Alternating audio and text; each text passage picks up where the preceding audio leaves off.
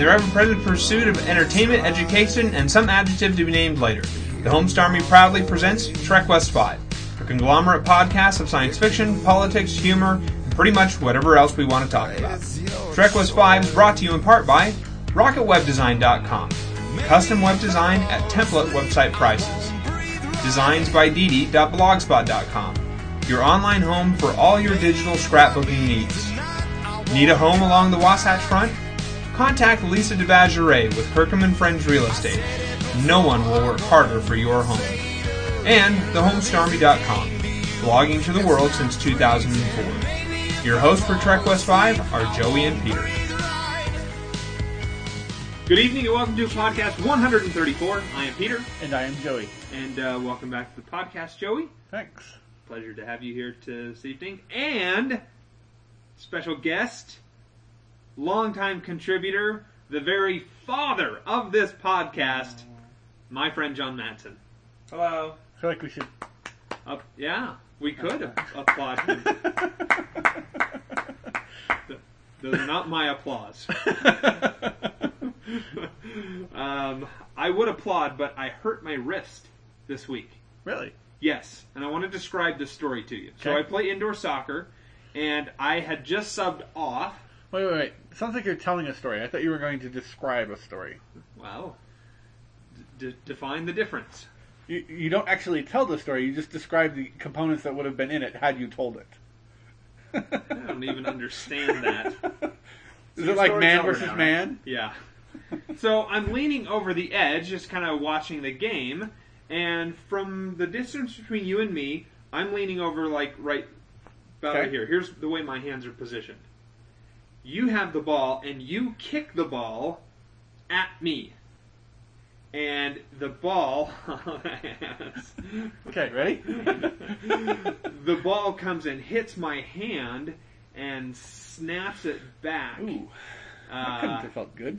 It didn't, as it turns out. It ended up being quite painful. So I've got about this amount of movement. So maybe 30% range of movement there? Yeah, it's painful. I can't do any of this. Did you ask your physical therapist to look at it? When I saw her, she was like, every time she took a hold of my wrist, she's like, oh, I'm so sorry. I'm like, that didn't really hurt. I mean, you weren't trying to like flop it around anywhere. And so she's like, yeah, I don't think you broke anything. I think it's probably just a really bad sprain. So I don't feel like I should be applauding anyone right now. Okay. Good excuse. Fine. Yeah. I come all the way here and you don't applaud me. All the way. Down the stairs. Joey, any announcements? Any good stuff? The Republican primary for the state of Utah is on June 26th. All right, we want to encourage all of our Trek West 5 listeners who are Republicans. And in the state of Utah. to get out there. Maybe my mom, if she listens. Well, it couldn't be me because I don't listen. Anyway, I guess we'll get back into the regular flow of things. Let's go with Facebook Find of the Week. Okay. It is the I should preface here.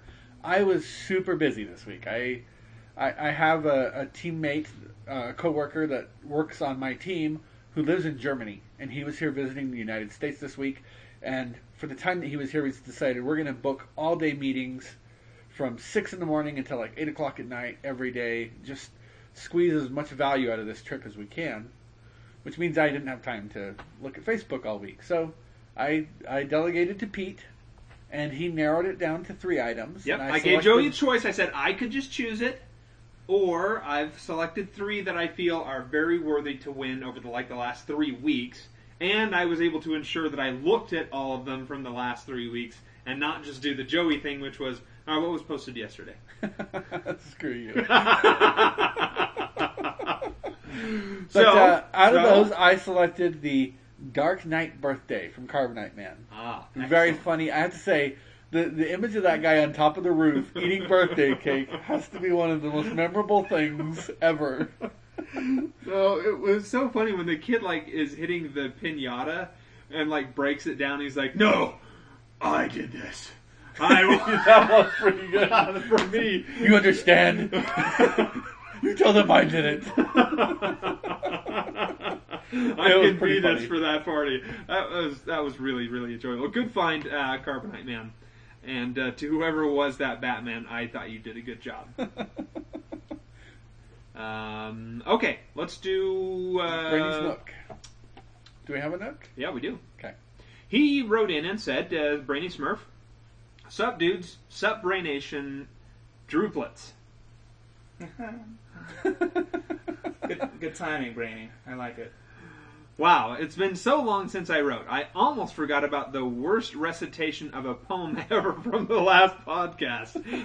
Yeah, I screwed it up. I get it. I know I'm not very good at it. JK. So, have we named Mark yet? If you still hate listener Nambla, and I do, how about listener Funky Bunch? By the way, what a great decision to go 2 weeks for Firefly. Oh, 2 weeks for Firefly. Yay! And so to kick off our Firefly adventure for this week's Nook of Darkness, we highlight the actor Mark Sheppard, one of the greatest bit part actors in modern sci-fi. Yeah. He plays Badger on Firefly, featured in the pilot episode as well as in Shindig, before landing the memorable role as everyone's favorite tie without a collar, shady businessman. He had small spots on The X-Files and Voyager.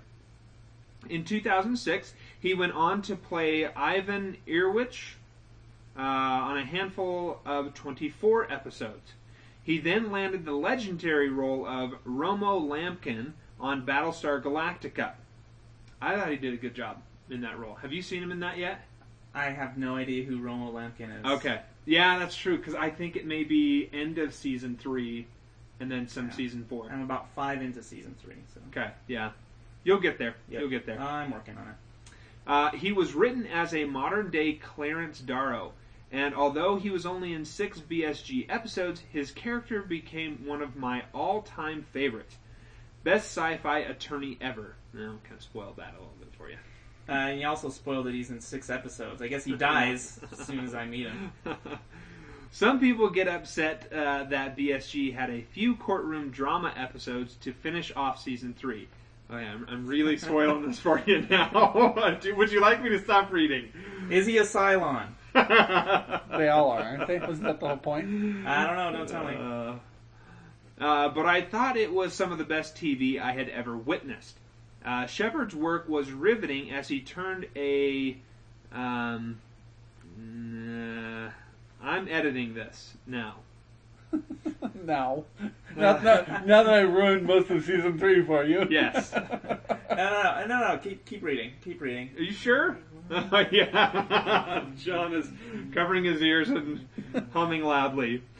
He went on to play Tanaka on Dollhouse, another Whedon show, but I never saw it. Continuing to demonstrate his prowess in creating endearing baddies, Sheppard went on to play Crowley, everyone's favorite demon on Supernatural. I've stopped reading about Battlestar Galactica, by the way. Okay.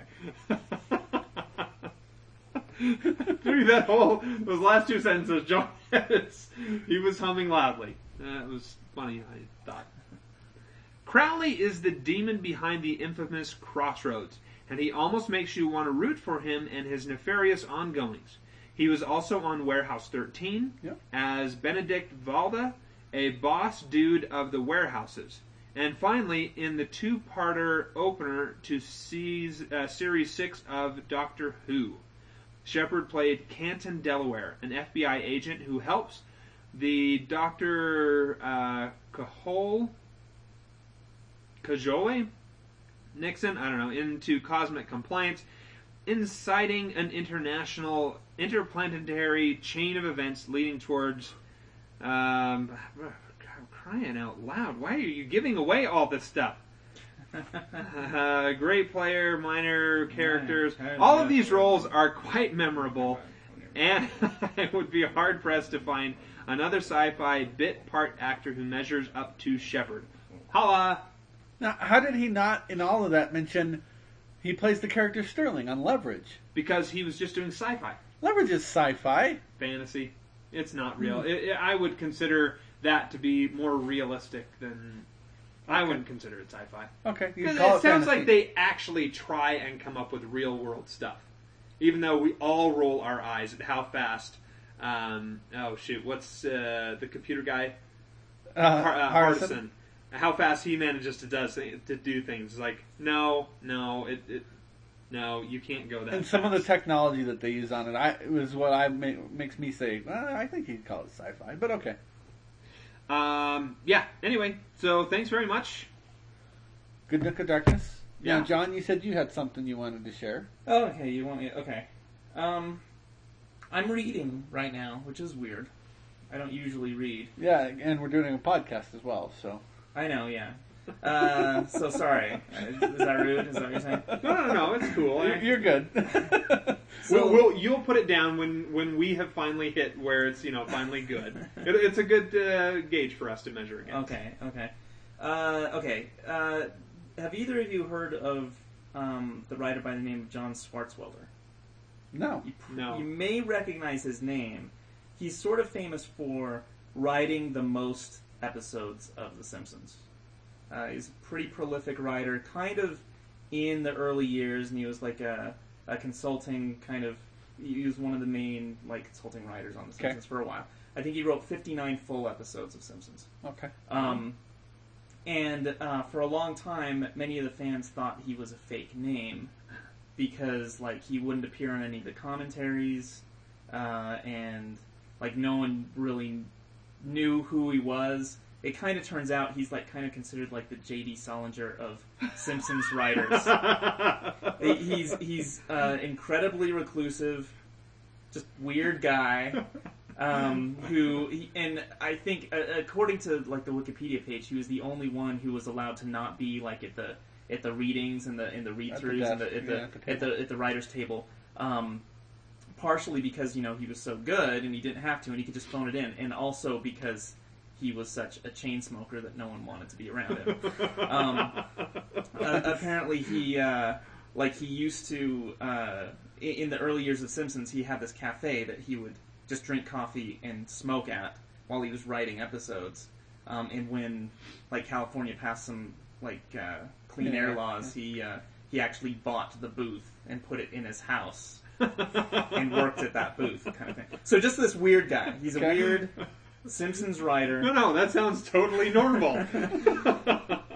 Apparently, shortly after he left The Simpsons, I think starting in 2004, I can't remember when, he started writing novels, one a year, every year. So I think he's written 10 novels since he's left Simpsons.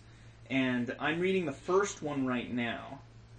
It's called The Time Machine Did It, and I got it on my Kindle app. And I guess it's the first in a series of stories about this man named Frank Burley. He's a private investigator, and he's investigating this kind of time machine caper. He's someone kind of initially this. Well, to start out, his character starts out getting beat up. He's this, and it's first person. He's I'm getting beat up right now. I'm doing bodyguard work, which is not my favorite kind of work, but I'll do what I can get. And this kid hired me because he thought he was going to be in trouble at this party, and so this one kid came up to my kid and tried to hit him, and so I intervened, and then another guy who was burlier than I am intervened, and then I noticed while we were in the fight, I noticed the two kids were just sitting there smoking on the side. It turns out that they each hired bodyguards because there was nothing good on TV that day, and they wanted to see the bodyguards fight. And so stuff like that happened. He talks about his name. He's my name is not Frank Burley, but if considering most of my business comes from looking for private investigator in the phone book, I had to think of a name. So I figured Burley. I also figured I needed to be honest, so Frank. And so he goes through. He's not a very bright guy at all, and in this first case, Homer Simpson the detective. It kind of I would say it's and I meant to look to see if John Swartzwelder had anything to do with this episode. But do you remember the episode where Bart steals the Bone Storm cartridge from the department store on Christmas? Yes. Yes. And the department store detective. It's this is when he calls Bart's parents, he's like, "Hello, this is Brodka. Yeah, that's right, Dick Brodka. Yes, I'm the department store detective. Turns out that your son is guilty of the 8th commandment, lying. Also the 11th commandment, stealing. Yes, well, I know. Yes, yeah, that's right. Try to have a Merry Christmas anyway." And he hangs up. "I got the machine. That's right, the machine." This guy talks a lot like that guy. In this first case, this time machine case, he's actually like, he's hired by this kind of homeless guy. He's like, "I used to be this really well-off guy, and I'm not anymore. But here to prove how much this case is important to me, I'm offering you not just 1 blank check, but 5 blank checks." And so, like, that's what he's going off of, just 5 blank checks. But it's really funny. It's a really funny book. And it's like, I'm 50 pages in. It's really, really consistent in its humor.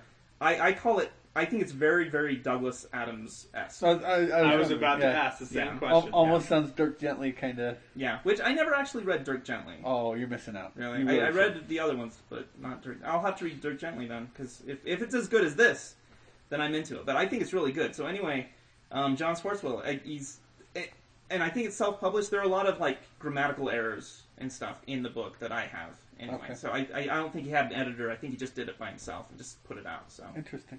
It's pretty funny. Yeah, that is very funny. Yeah. Well, it was a good share, John. It was Thank a real you. good share. You're welcome to have your own little segment here on Trek Plus 5. Maybe during the Firefly. Yeah, for sure. Yeah. All right. Joey's Culture Corner. Yeah. Culturizes, sir. Well, in honor of the beginning of Firefly here, I thought we could talk a little bit about Dr. Horrible's sing-along blog. And another Joss Whedon product.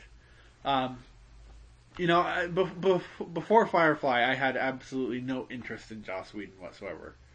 And in fact, even the first time I tried to watch Firefly, because I watched him in broadcast order, which is a terrible mistake, I didn't care for it. I just thought, what a dumb show. Why are people so excited about this? But why are there cowboys on a wagon in the middle of a river? I thought this was a show in space.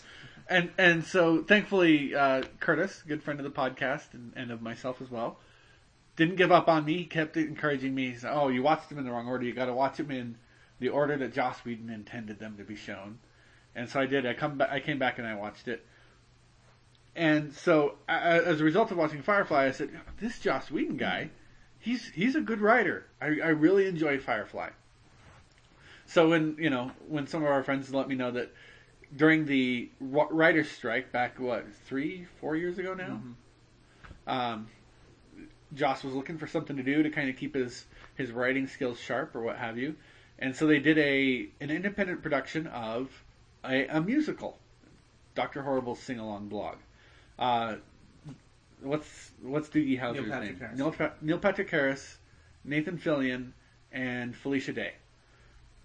Amazing, and the thing that frustrated me about this, every time I watch Dr. Horrible, I love it to death. It's so good. I think, why is the Stephen Sondheim of my generation wasting his time on Buffy and Angel? He could be out there writing Broadway musicals. This was so good. He honed his skills on Angel and Buffy, sir. He could have been writing musicals. That's the thing. He did write a Buffy musical. Yes, he did. Good. Which you enjoy. Which I love. Admit which you I like love. Buffy. I like one episode of Buffy. It's the only episode I've ever watched. You haven't seen the silent one yet. I haven't. I was going to say, that's the one I would recommend, yeah.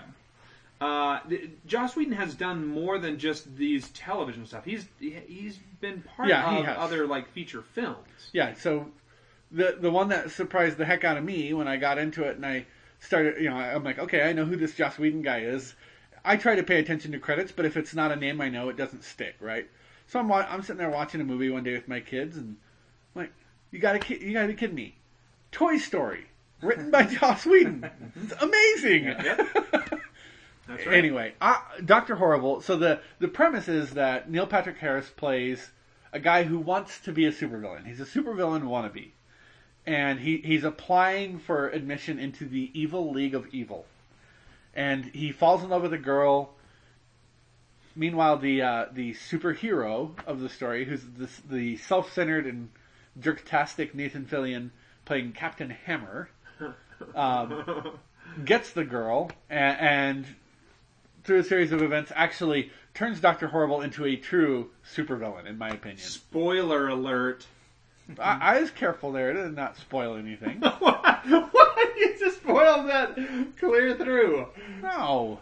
I would call that a spoiler. All right. Yeah. We can edit that in post. We're not going to edit it. No one's going to edit that. Look, just go and listen to it. It's a really enjoyable thing. I think everybody listening has probably seen Dr. Horrible. Seems I could be likely. wrong, but I think that'd be a good question. You know, I've been really surprised at how many people that I work with on a day-to-day basis that have never even heard of Firefly. Mm-hmm. So you never know.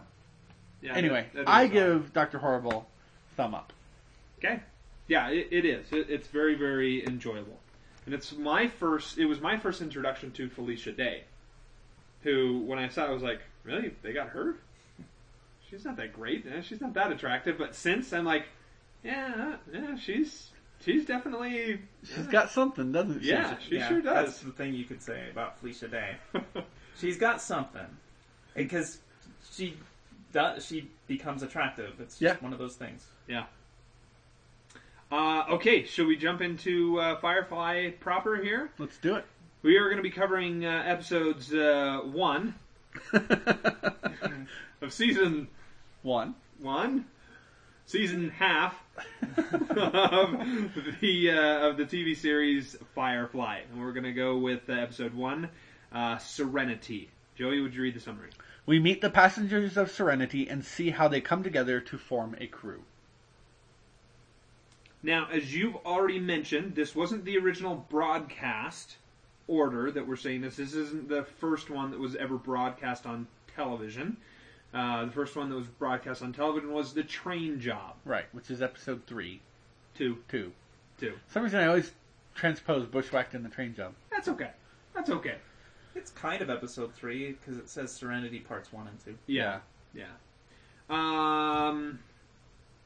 Gosh, where do we start? Should we just start at the beginning here? We've got the big war. Yes. Which is the Alliance versus... I know they're not called the Brown Coats. That's their slang term. The Independents. Is it the Independents? Yeah. Because I don't remember them mentioning it anywhere in this Not episode. in this episode, they don't. Yeah. Okay. So they're fighting against the Alliance, and I thought it was a good fight scene. Yeah. It needed more bodies. You think so? I think they needed more actors to make it look like a real ground war was going on. You That saw is like the thing, 5 yeah. people. It just didn't seem like much of a war at that point. And it was the same Alliance guys getting up from scene to scene, like, okay, we got to go die over in this one now. It's showing how awesome Mal Reynolds is. Because he's killed everyone in that area. War. It's just him, and Zoe, of course. Yeah. And the guy who just stands there and gets shot. Oh, yeah. Bendis. Is it Bendis? Bendis? The guy who gets shell shock. Yeah. I gotta say, I think there's a really high probability I'm that guy. I want, in my dreams, I want to be Mal Reynolds. Well, that just means we need to expose you to more killing before the war comes. So that you're more inured to it when it happens. I want to believe that I'm calloused enough to be able to see someone die and say, well, let's keep going, everyone. Pete, considering how many... I agree with you, because I think I'm that guy, too. Because, how many times, just during the day, I find myself just staring at You're shell-shocked by regular life. Yeah, so... Either that or people are dying an awful lot at where he works. Yeah. All right, so... one of the things I really like, though, about Joss Whedon... Again, I haven't watched a lot of Angel or Buffy. I've been in the room while they were playing, but I try not to pay attention to them. But one of the things that I enjoy about the way Joss Whedon writes is he seems to have a lot of faith in his viewer that I don't have to tell you all the backstory and give you all the details. You're going to buy the premise and you're going to come along with me on the story. And I like that. I like that he's like, you know what? I don't have to spend 10 minutes of text on the screen telling you the history of the intergalactic civil war that's going on here, or at least galactic civil war. He just jumps right into the story, and he'll reveal bits and pieces as we go through, but just expects the audience to say, all right, just buy that this is a civil war and that there's a good reason for it. It's interesting. One of my favorite podcasts I listen to, a film podcast, someone who loves Joss Whedon as well, their big complaint about the Avengers movie was that he seemed, in the beginning of the movie, to not do exactly what you just said, where he usually does. And I think I do kind of agree with that. I don't know if you've seen it yet. I haven't seen it. Don't spoil anything, or you're getting a pencil to the thigh. Shawarma. Huh. We'll have to talk about that off air or something. When Pete won't stab me in the thigh. No, that's fine. I enjoyed the scene where Mal shoots down the plane. He's celebrating like, yeah. Oh. Crap. I wonder how many times that actually happened in, like, World War II. Yeah. You know? It's like, yeah, I'm getting these guys. It's like, the planes, like in video games, they just show whenever you shoot something, it dissipates completely. Yeah. Everything's gone. No, there's still chunks of stuff going to be flying somewhere. Yeah. And all of those planes that were shot down over various areas, they all fell onto something down below. And we never really talk about it much, but they had to have been hitting something. Yeah. Surely you're thinking right now of that Amazing Stories episode that took place in World War II. You know the one where the guy's down in the gun turret? That is a great story. I wish I could find that. Have your kids ever seen that? I don't know what you're talking about. Amazing Stories? I don't know what you're talking about. It doesn't sound familiar. Have you heard of Amazing Stories? It doesn't, not by that name. I mean, I don't recognize it by that name. Spielberg is the one who did it. TV show. You know, in the 80s, and it was kind of like little mini movies kind of thing. Well, it was like a mini movie. Like every episode, it was like Twilight Zone, you know, where it wasn't like a series. Isn't that of the one where he episodes. had the John Lithgow and the creature on the wing? Wasn't that an Amazing Story as No, well? that was Twilight. A new Twilight Zone. That's Twilight Zone. Oh, okay. Yeah, because remember, it was a remake of the Shatner episode of Twilight Zone. John Lithgow does it so much better. I wouldn't have said that if I wasn't right here. That's true. Yeah, there's a few different episodes where it's just like good things happen in the end. Like they're never sad stories. I think they were kind of intended for like little kids, you know, the younger kids to be able to watch them. Yeah. There's enough suspense that you could sit there and watch it and be like, oh, okay, crap, you know what's going to happen. Mm-hmm. So it's definitely in the PG realm. Yeah, you should look for them. Like fantasy and fantasy on like invading Netflix in a something. good way, sort of thing. Yeah, it might be on Netflix. I can't remember though. Maybe I can check. Yeah, I bet there's probably a list on like IMDb if you hit Spielberg of all of his amazing stories. Because I want to say he did like maybe 6 or so. There wasn't a ton, but yeah, it seems like it was a show that ran for a season.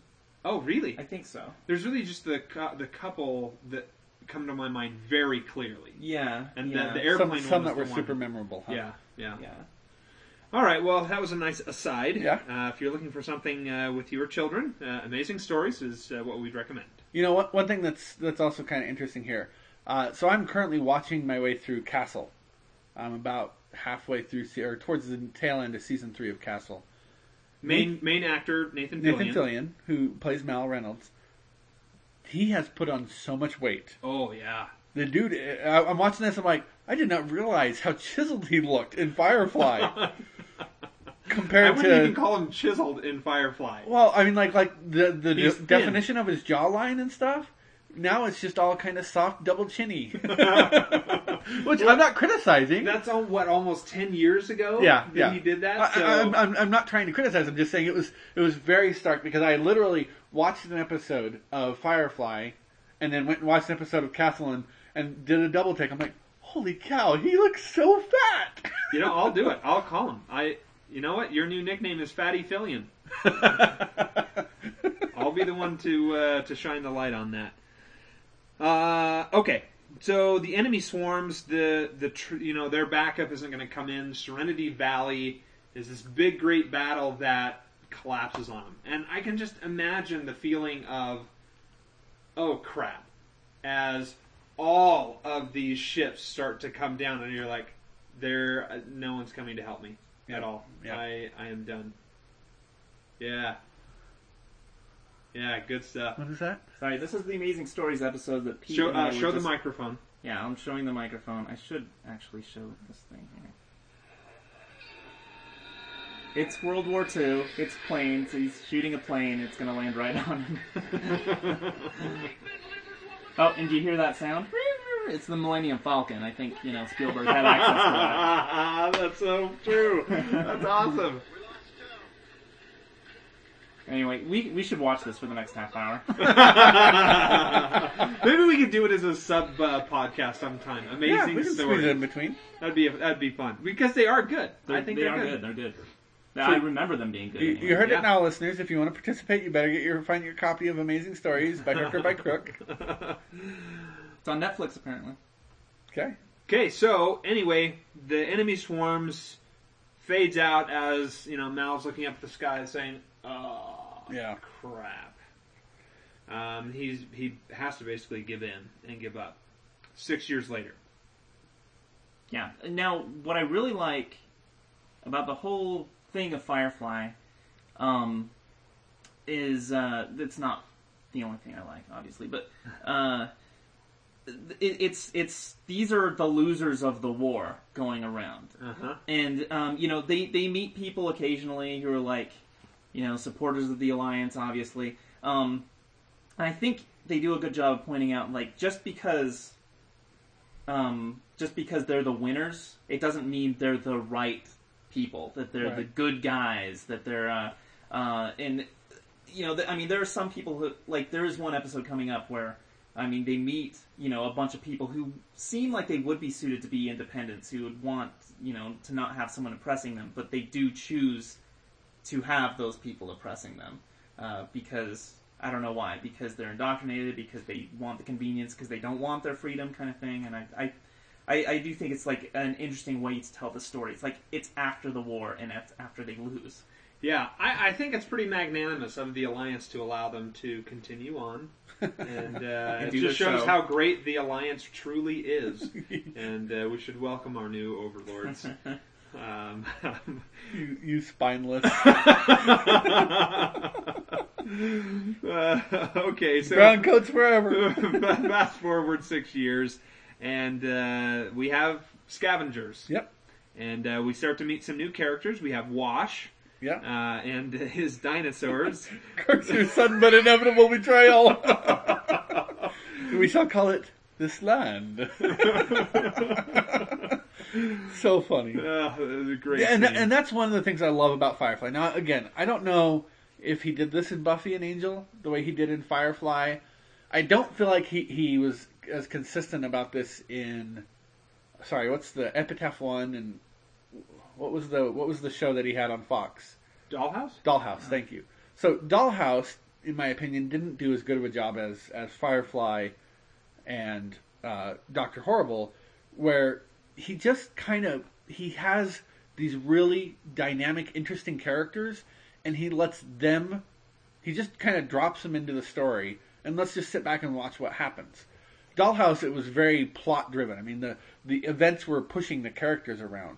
Whereas in Firefly, we just get the sense of, these are just real people that we're just kind of watching what happens to them here. And Wash is a great example of that. He's someone that I can totally see myself hanging out with. He's sitting there on the bridge of the ship, playing with his dinosaurs. I think it's safe to say he's someone you would like to hang out with. There's no guarantee he would want to hang out with you. Fair enough. Let's not, make yourself into something that you're not. Yeah. As long as we're talking about Wash, really quick. I think you said once, and I didn't know this, I think he's most people's favorite character. Like, who it watched seems Firefly. like everybody who's like, oh yeah, I love Wash. He's great. He was okay for me. I never responded that way, though. I love Wash. He is my favorite character. And, maybe everybody else is right this time. But, for me, I think what worked well, what like really got me, because like when I first watched the show, I watched it the right way, I guess. He's introduced, with the dinosaurs, and he's in the Hawaiian shirt, he's this goofy guy, he's like, oh, yeah, here's the comic relief of the story, and you're like, and he says funny things. And up to that point, I had seen Alan Tudyk in like a couple of other movies. He was in 28 Days with Sandra Bullock, and he was in A Knight's Tale with Heath Ledger. And those are two movies that I didn't like, especially Alan Tudyk. Like, he was the worst part of two movies that I hated. And so, like, I found out, I'm like, okay, he's going to be the obstacle I'm going to have to overcome when I start watching this show, Firefly. But, he starts off, I'm like, hey, wow, he's playing a normal guy. I can get into that. But the key moment was, okay, once he's established that he's the class clown, when they're all discussing something later, and he is the one who, when he gets serious, he gets serious. Yeah. He's like, this is not something... It's when they were talking about killing the Fed. Yeah. Exactly. Yeah, can we go back to this killing thing? Yeah. Because he jokes about it. He says, like, maybe we should vote on who we murder. And then, like, his next line is, this is... He says it very seriously. And in a true character way. Yeah. And I think I noticed that immediately the first time I saw it. I thought it was really cool. Was he? Who was he in A Knight's Tale? He was like their... I don't know. He was just this dumb guy. He wasn't Chaucer, was he? He wasn't Chaucer. No. He announced Chaucer. He was the guy. Remember, he said, "It's called a lance. Hello." Okay, all right. Okay. And he just said dumb lines like that. And he had a dumb face the whole time. He was in Dodgeball. He played like this pirate dude. Oh, he was in Dodgeball. That's right. Steve the pirate. He was Steve the pirate, which. I don't even remember him, but all I remember is Steve the pirate. He just talked like a pirate, and that was... Dodgeball was sort of funny, and I didn't think Steve the pirate was super funny in Dodgeball. So I have been watching this with someone who, it's their first watch through of Firefly, and he it took him a few times in the episode where they just break into Chinese. And finally he said, I can't understand them. What are they saying? and even for me, it's a little difficult to get back into the mode where just hearing Chinese dropped into random parts of sentences and having to figure out what's meant through context, it's a little bit difficult. But again, I think it goes back to what I said. This trust that Joss Whedon has in his audience. Yeah, you're all going to figure it out. I don't have to tell you that they're speaking Chinese. I don't have to tell you that it's because America and China were the two powers that survived Earth that was, and so therefore, out in the galaxy, American and Chinese kind of work hand in hand. He just lets the audience figure it out as we go. I don't know if they ever... Do they ever say that? Ever? No, I don't think they ever really get to it. Yeah. I think we're maybe told after the fact through, like, maybe one of the commentaries or something. Yeah, it's almost like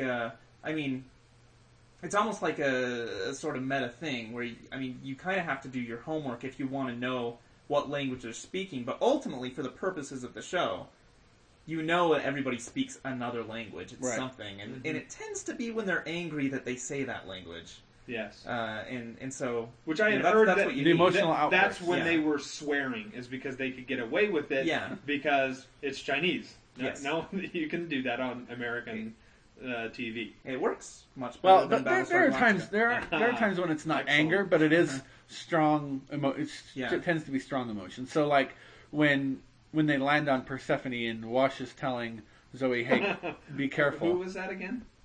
What? Wash? Wash? Wash? Okay. Did I? You kind of slurred it a little bit. Be saying you kind of slurred it. Wash. Wash. Great. Now I'm going to be saying his I like name. to give him a hard time about this because every so often he'll just do it. He doesn't have any idea that he's just slurred that word. I'd love to catch you doing wolf sometime and change it into woof. That will never happen. I guarantee you. That is the worst. Anyway, as he's telling his wife, be careful out there, kind of thing. He used Chinese in there too. So. Okay, so the Alliance cruiser ship shows up as they're, getting into the, they're scavenging this ship, which I don't really understand why that scene is such a terrible thing, but I guess the Alliance maybe has rules about, derelict ships and what you can claim off them. I don't know. It just seems weird. Like, if there's a ship floating around out there and nobody's claimed it, why couldn't you be able to go up and take it? I don't know. Well, I was under the assumption that if that ever happens, it's the Alliance's. Right. So, because they seem like it's like, oh my gosh, these people are they're scavenging this ship. Release the hounds, so to speak, and really go after them. It just seemed like a little bit of an overreaction for people who are just scavenging. In American territorial waters, it's something that's policed incredibly heavily. There are very specific rules around how you scavenge. You have to file paperwork that you intend to go out and salvage. So it's the difference between salvaging and scavenging. So if it's a salvage operation, you filed your paperwork, the Coast Guard knows you're going to be out there, and if you're caught out there taking stuff off of a sunken ship that you haven't filed the paperwork, they'll pursue you pretty hard. Well, I think it makes sense in that there would be some kind of law, someone's going from point A to point B, they're hit by reavers, they have engine trouble, whatever. They're actually delivering something specific. Right. There's some kind of good international and intergalactic insurance about that. Probably done by Alliance, and they probably take the most property of the stuff. still has some sort of possessor. Yeah, and there is a bureaucracy that's involved with it, and they probably that may profit off of something like that. I imagine. Good point, John. Good point. At any rate, one of the points that I wanted to indicate is that Alliance cruiser that comes along is unlike any type of ship I've ever really seen in sci-fi. It looks like a city block floating down the street. It looks like high-rise buildings just floating along through space. You guys, this last time I watched it, when I watched it a couple nights ago, I watched it with the commentary, the Joss Whedon commentary, and that's actually exactly what he said. He wanted it to look kind of like a city. He wanted to kind of break the idea of what a ship would look like, and he said specifically. When it shows independent ships or the Firefly, they look like animals. The Serenity. There's there's more of an organic kind of look, kind of a rounded, kind of a flat kind of look. And the actual way it's filmed is more handheld, whereas with the filming of the Alliance and the actual look, it's they're supposed to be kind of square. Because they're square. They're squares. They're kind of the dorky Alliance, and that's how it's supposed to be perceived. Yeah, and they're kind of an antiseptic kind of look to them too. Yeah, clean. Yeah. Okay, so they hump it back to the ship and they set off the Crybaby. I think that's a genius idea. Yeah. Why haven't we been doing this? There's got to be some way for our military to be using this at some point to indicate, there's some sort of radar sensor out in this area. What makes you think we're not? Good point. Anyway, I like the Crybaby. I do like the Crybaby, but we skipped over one of my favorite characters. Actually, I would say my personal favorite character, which is Kaylee, the engineer. Oh, I thought we'd get to Kaylee a little bit later, but Kaylee's fine now. She's introduced when they need to go dark, and he tells Kaylee, get down in the engine room, we got to go dark. And so Jewel State, I think, she has the same kind of Felicia Day quality, where I wouldn't call her a beautiful woman, but something about the character of Kaylee and the way Jewel State plays the character, she became very hot to me over the course of the series. I think it's the way she ate the strawberry that turned me around. It may have been. Yeah. Like I said, I can't put my finger on exactly what it is. But, she's not what you would call a classically beautiful woman. But she becomes very hot over the course of this series, and I find myself very attracted to her. She always worked for me, way more than Zoe. Oh, I would agree, way more than Zoe, yeah. Yeah. I guess we're both racist. Of course, I guess we are now. I wouldn't have thought so before. Both of those characters are moot because of another character that we have yet to talk about, at least in my opinion. Interesting. Okay, we'll get to her. We will get to her. Apparently, they have artificial gravity. They come on board the ship, and as soon as they have atmosphere, they also have gravity. Or they don't, have a budget to show everybody floating around in every episode. Every single episode, yeah. Could be. But we get the sense here that Mal really is still fighting the Civil War. Yeah, I think he's still pretty angry and doesn't like the fact that he has to be a scavenger. Yeah. That this is the life that he is now left with. He's not happy with it. I get the sense, and maybe I'm the only one that gets the sense, but as they're coming on board the ship and they're like, oh wow, that was a close one, we got away with it. Mal seems almost like he wanted to get, he's angry, and I get I read that as, I wanted to get caught because I wanted to fight. I wanted to pick a fight with the Alliance here. And I'm I don't know. upset that we had to turn tail and run. Yet again, I'm running from the Alliance. No, I didn't get that. Okay. I don't know. Maybe. I just feel like he turns and runs from everything. Which is what Jane brings out several times. And we get to hear awesome theme song. Okay, the music intro. I love that music intro. I do too. You don't. Did I say I didn't? I thought, I have a memory when we watched it with the girls that you're like, I don't think it's that great. Maybe at that Maybe it's just You're just wanting to be opposite or contradictory to me. Yeah, it was just a reaction to the strength of your passion for it. Yeah. Which is fair. That might have something to do with it. I think it's like one of those things where like the first time I heard it, I'm like, it is something I have a fondness for now. I grew into it, I would say. I'm sure with all of you, when you're watching your show and they have their, little intro music thing, yeah, most of the days they're short now, but I fast forward through almost all of mine. Yeah, I do. Firefly, I want to listen through the whole thing. Yeah, that's true.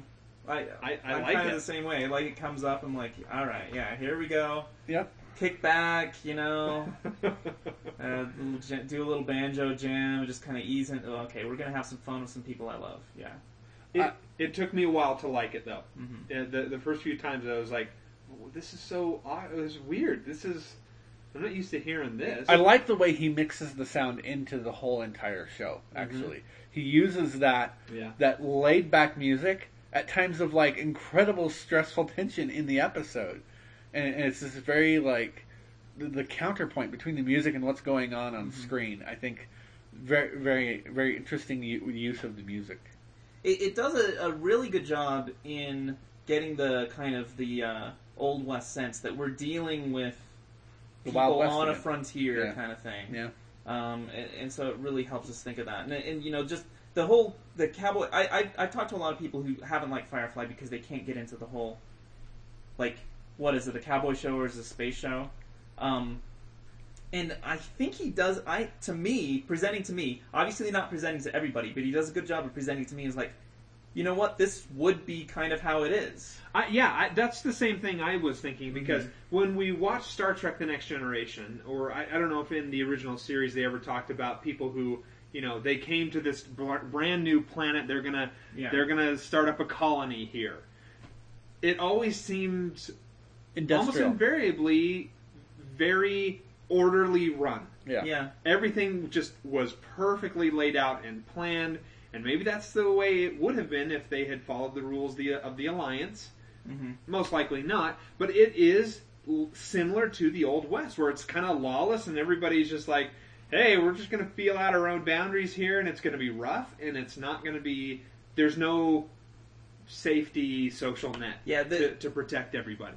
Joss Whedon, like specifically when toward the end of the episode when he said he gets a lot of flack, because they show up on horses to meet him. He's like, hey, they just got there on the planet. There aren't going to be roads. Yeah. So horses would be a good idea, a good way to go. Yeah, I'm glad they didn't try and invent some new creature, like some CGI thing. Yeah, you're like, that's a good point. What is that? But, it's good that they didn't, because I think they're not riding wampas around. Well, they took the sort of Red Dwarf approach when, like, the idea of the Red Dwarf universe. I think, if I understand the Red Dwarf universe, every life form, everything in Red Dwarf is based on Earth. There are no outside aliens. It's the same way with Firefly. Everything, comes from us. It's not a show about finding new life and aliens. It's about finding us, and so it doesn't go out of that. Good. Okay, so we've got a couple of new people to introduce here. Kaylee, which you just brought up, Joey. She's going to be the ship's engineer, or mechanic, if you will. Then we have Jane, who is hired for conversation. PR.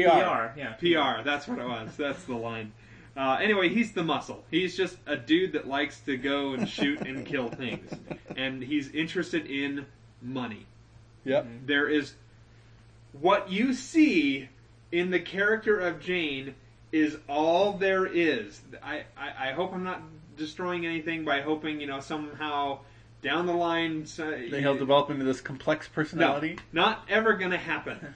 So he actually, is a one-note guy. Whenever we play Dungeons and Dragons together, I always imagine Pete's characters as Jane. Yes. That's basically who you're trying to play. Yes, almost. A little nicer of a person. But yes, it is almost predominantly what I'm going for in my characters.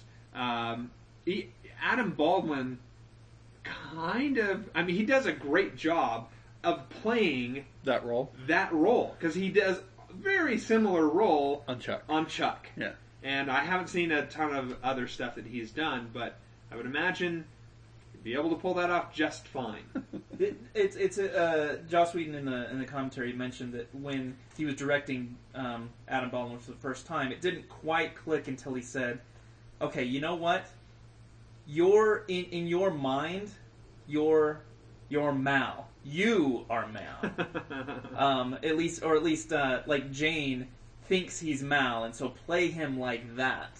Play him like he's the most important person in the room. He's the smartest person in the room. Yet he's not.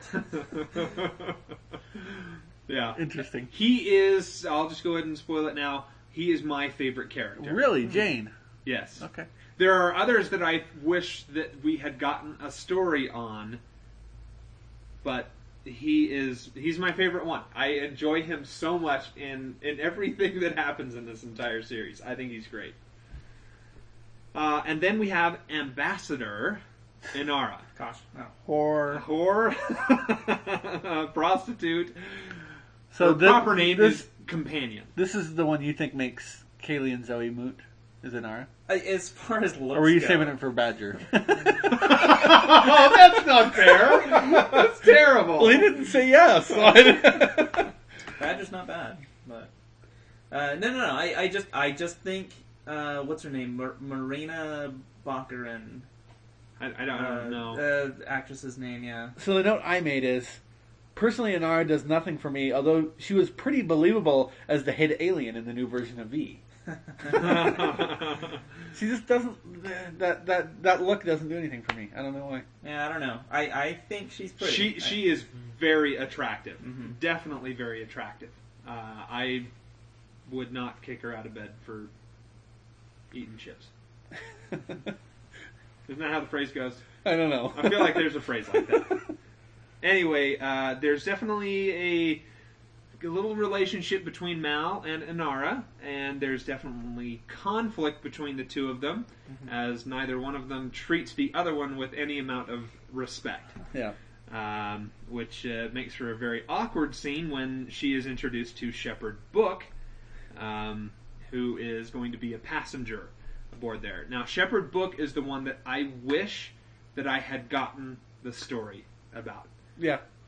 And I'll cover a little bit more about him in the movie, because there is a backstory to Shepard Book that has been put out through the comics. Oh, okay. I didn't know they ever got to that. They did. You know, very interesting. I'll cover it there. I read an interview with Jewel State, actually, where she said, every issue of the Serenity comic that comes out, I just flip to the end, and then I start going backwards until I can see that Kaylee's still alive, and then that's it. That's good enough for me. So I'm always worried that he's going to kill me off. Getting pretty close in this episode. Okay, so we meet Badger, which Brady Smurf had introduced us to in this. He's a slime ball. Yeah. He deals in illegal goods and apparently human trafficking. I assume he had purchased that woman and was interested in her teeth. And he and Mal, conflict there. Yeah. Malex's hat. I like the camera work they do as Mal's leaving. They do I can't remember what that kind of fade is called. You know what I'm talking about? Where they go in and out at the same time? Yes, in and out at the same time. There's a name for that technique. I don't know what it's called. And they normally, when they do it a lot slower. This, they do it really fast. I mean, the camera is moving back really fast while they zoom in as the two guys are parting, and you get it from both angles, which I'm sure was nightmarish to set that scene up. But I love the effect that it gives right there as Mal turns and storms out of the room. Yeah. Like physically and mentally just gone. Just out of there. Yeah. At any rate, they can't get rid of the cargo, so Mal's in a bit of a pickle. He's expended all of this energy to get this thing that he can't move at all. And it's because he sees that it's imprinted. And we don't really know what it is at this point, because it just kind of looks like this bar, like it could be, some sort of precious metal. Yeah. It looks That's like what I thought it gold was. pressed platinum. I was going to say, it looks like gold pressed platinum. That was the first thing I thought of when I saw it. I was like, hey, it's gold pressed platinum. Apparently that's important. While Mal is off talking to Badger, we see Kaylee, what I call wooing Shepherd Book, trying to get him to come be a passenger on her ship. That scene between those two actors and those characters is one of the highlights of this episode for me. You get to hear Kaylee just bubbling over with the love she has for the ship Serenity, and you get to see Book as he's trying to... She figures out Book. Yeah, she does. And he's trying to come back into the world, and he's showing us, hey, I've been off in this monastery for a long time, and just very subtle things that they do in the interplay between those two characters that I think is one of the best parts of this particular episode. Yeah, I enjoy the dialogue between the two of them, because she's basically saying, you're not looking to see where this is going at all. She's like, why? And his response is, because how you get there is the worthier part, which shows the depth to this particular character, that, there's something more to him, and he's interested in a more apparently elevated sphere of existence. Yeah. But my favorite part of the conversation is before the conversation, the other guy kind of tries to get Book to come along. He's like, come with us, Grandpa. He's like, I never got married. It's like, what? Excuse me? I'm not a grandfather. Because that was the insult that I was like, I'm not dealing with this guy. He called me Grandpa. So he walks away. He meets Kaylee. She totally wins him over. They're in this relationship. At the end, she said, "Okay, well, welcome aboard, Grandpa." He says, "I never married." He's like, "I never." And by that time, he treats the same line in a completely different way. He's like, "Well, I'm already in it, but she's won me over, so I'm not going to be insulted this time around." Yeah, good point. We have a brief mention of Reavers. Yeah. Which, ominous. Let's see here. Selling goods to someone else. They decide they got to figure out who they're going to sell these goods to. What they're going to do. So they decide that they're going to see if they can fence them off to somebody else. They mentioned someone named Patience. Then we meet Simon Tam. Pretty boy. So the person that was watching this with immediately said, okay, so he's the bad guy? Well done, Joss. I would throw him. He's in contention with Inara as far as the most beautiful person. Oh, funny. And then there's some other guy who comes aboard the ship who ends up being the Fed. Yes. And that guy, that actor, always, I don't know who he is, he always seems to play dirtbags. Yeah. Just like, not someone you would ever look up to. Yeah. I just feel like he's cornered the market on that. So they're all eating, having dinner, and Jane starts kind of getting a little mouthy against Kaylee. And we get to see Mal use what I call the voice of command. Get up and walk away from the table right now. I mean, I think it's pretty obvious that if it came to fisticuffs, Jane is going to beat the living daylights out of Mal. But, Jane has, for some reason, he has some degree of respect for the captain of the ship. even though he clearly thinks he can take him in a fight. But when he's told, you know what, you get up, you walk away from this table right now, he does it. And I think part of it is the way that Mal, as a commander, uses his voice right there. Yeah, that's a good point. Now, one of the things they make a big deal about is the fact that they're fresh vegetables and fruit. Yes. Which is, apparently huge it's a rare thing that you would get this. Now, otherwise, it's basically protein supplements. Protein supplements in all your various colors that are available on the ship. I'm assuming silent red, silent white, and silent green. Well, why not? Anyway. There's no way those strawberries stay that perfect in that little wooden box, by the way. It would have been bruised. If he had just picked them, they could have. I was home for my nephew's wedding, and I got to eat fresh strawberries. Strawberries that had been picked, I'm almost certain, about an hour before I showed up. And it was as awesome as what she made it look like. I'm telling you. There's just something about getting them right that soon after picking. Not having, been on a boat from Chile for the last month or so. Well, we always grew strawberries growing up, but I guess maybe as an adult I would appreciate it more then. Because as a kid, we just go out and pick them and just eat them until we got sick, Anyway, Earth that was. Yep, I had that too. So this is a first introduction to the fact that we've spread out apparently so far into the universe that maybe we seem to have lost. I don't know if Earth is lost, like we don't know where it's at anymore, or if it's a matter of Earth is just kind of like we outgrew it. And I always got the impression that it was destroyed. Yeah, maybe, but it's kind of a big mystery, and I don't remember if we ever fully get an explanation. Discussed. Yeah, I don't know which conversation you guys are talking about right now.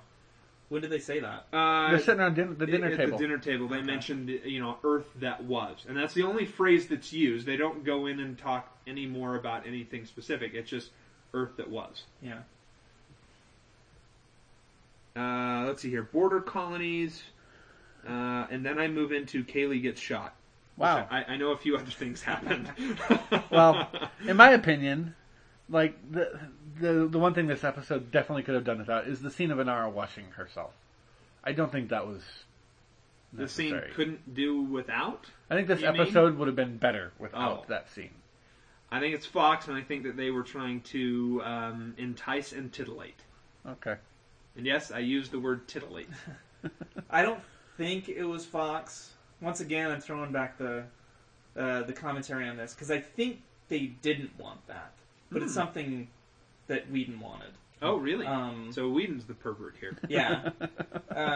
Because he told the story about how, it was like one of the first things that she had to film, for the show, at all. Oh, that's awkward. Yeah. Oh, poor girl. And so they were kind of making fun. It was like, we're going to make you do that again tomorrow, but there was something wrong with the lens, and they actually did have to make her do it again. They actually kind of filmed the scene 3 times. And according to...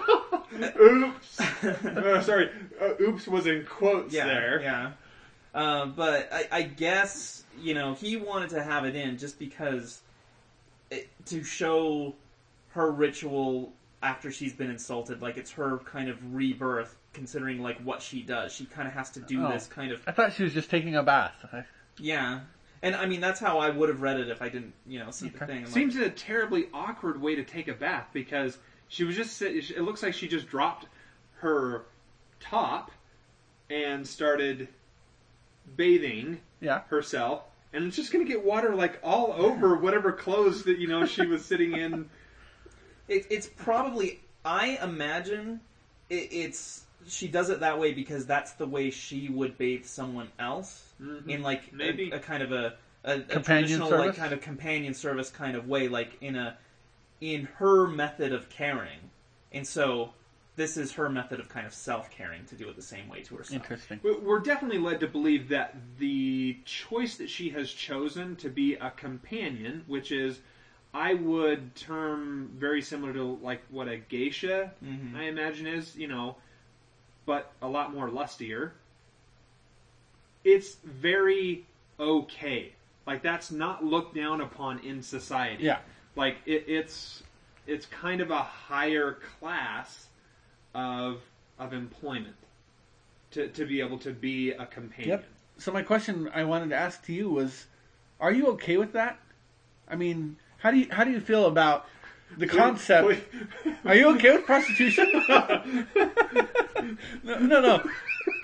With the concept that there's this society where it's not something that women do out of desperation, but it's something that women do willingly and gladly, and they enjoy it and aspire to it. Yes, aspire. Right. That's a good way to say because it. we're going to see a future episode where we do meet actual whores, Right. People who aren't companions. Right. These are people who A are cat just house. selling their bodies. I don't know. I mean, I've always been in favor of the ending the hypocrisy one way or another as far as like prostitution and pornography. Like, make a decision. Right. Which is it going to be here? I mean, they're the exact same act that you're performing here, except we got a camera in one of them. But on the other sense, the part of me that feels that the body is a holy and pure thing, it kind of feels like that you're defiling, that thing that God has created to house your soul, and to do an act or acts like that would be a defilement of it, making it impure. I kind of think, I don't know if this is the way like Joss Whedon feels, but it's used in a good way. Like, in our society, prostitution is kind of considered like a negative, kind of looked down upon, kind of sort of a criminal kind of activity. Yeah. And he's using this, and he's using and Mal kind of sees it like our way, is showing like, okay, just because something's legal doesn't make it moral. Right. And because, we see Mal like be very specific about this, and everyone is just like, oh no, this is normal. And we can kind of take it, in our day today. I mean, a lot of people would look at different cultures as far as like modesty goes. We in the United States, we are scantily clad as far as women goes. And we like would term like someone like in like a Muslim region, wearing the whole burqa thing, is like they're savages because look, they clothe their women, whereas we undress our women. We've got it. We have, obviously we know better, and that's kind of how the people in this society are enlightened because of it. The people in this type, they're like, we're enlightened because prostitution. It's a great thing. It's something we aspire to. It's something that we, should all do, and that's the way we should deal ourselves. And maybe he's not saying that, but I think that's one way to kind of look at it, like from here. I wonder if that society is one in which the ultra rich have decided, I want to indulge in this thing, and I don't want it to be a taboo anymore.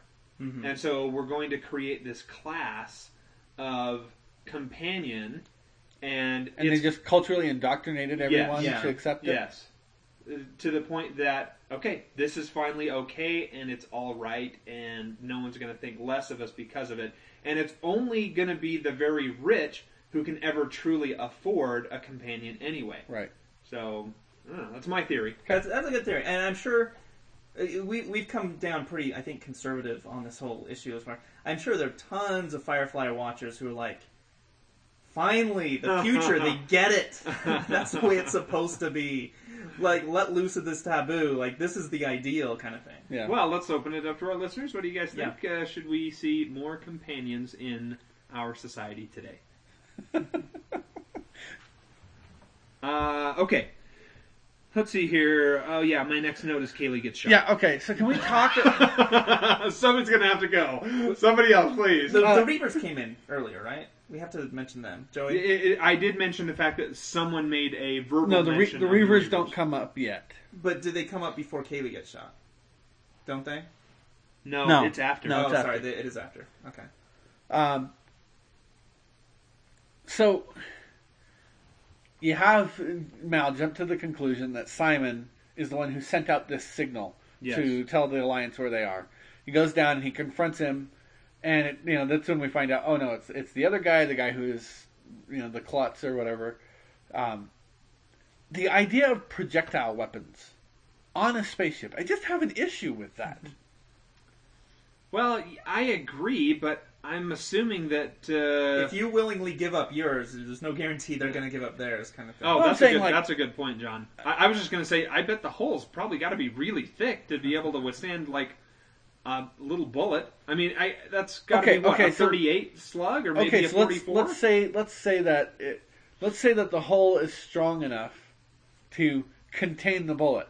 That thing's going to be ricocheting around in there for a good little while. Until it finds some nice, fleshy surface with which to embed. Horrible idea on so many levels. But I really like Mal's reaction as he realizes, oh, you want the doctor? He's like, hey, say, is there a reward? Awesome. Great scene. The doctor! Hey, is there any kind of reward? Okay, now does Kaylee get shot? Yes. So the Fed turns out, I mean, he's really just a sleazy guy. Yeah. It completely turns on ear what we all think about, police officers or law enforcement, which is they're good. Yeah. They are helpful. Yes, Joey, stop looking paranoid. I'm just, you said what we all think. Okay, Joey hates the law enforcement community as a whole. That's not what That's I said. exactly what he just said. But I would certainly... I might say that. I would certainly say I have had my share of experiences with law enforcement officials that this guy would not have been out of place among. Okay. Joey met the 1%. Because I'm a 99%er. Anyway, he's terrible. He's like, I don't really care. I've got the authority here. I'm going to do whatever I want. And he's also pretty scared, and he just lashes out with a bullet, and Kaylee picks it up in her gut. And she's trying to get everybody not to yell at each other right after she got shot. Then Shepard Book, he beats up the Fed. Yep. Slaps him around real good. How does a Shepard have such awesome kung fu moves? He got it by wrestling with temptation. I just assume that every religion has their monastery where you learn kung fu. I don't know what Mormon kung fu looks like, but I hope to find out someday. Problem solved. Thank you, Joey, for clearing that up for me. You are absolutely right on that. I mean, it probably was a Chinese monastery. That would actually explain a lot about Shepard Book. No. It was one of those kind of monasteries, the kung fu ones. Anyway, the Simon, he's like, I can save her, but you have to run. Yeah. You've got to do it, otherwise I'm going to let her die. I'm okay with that.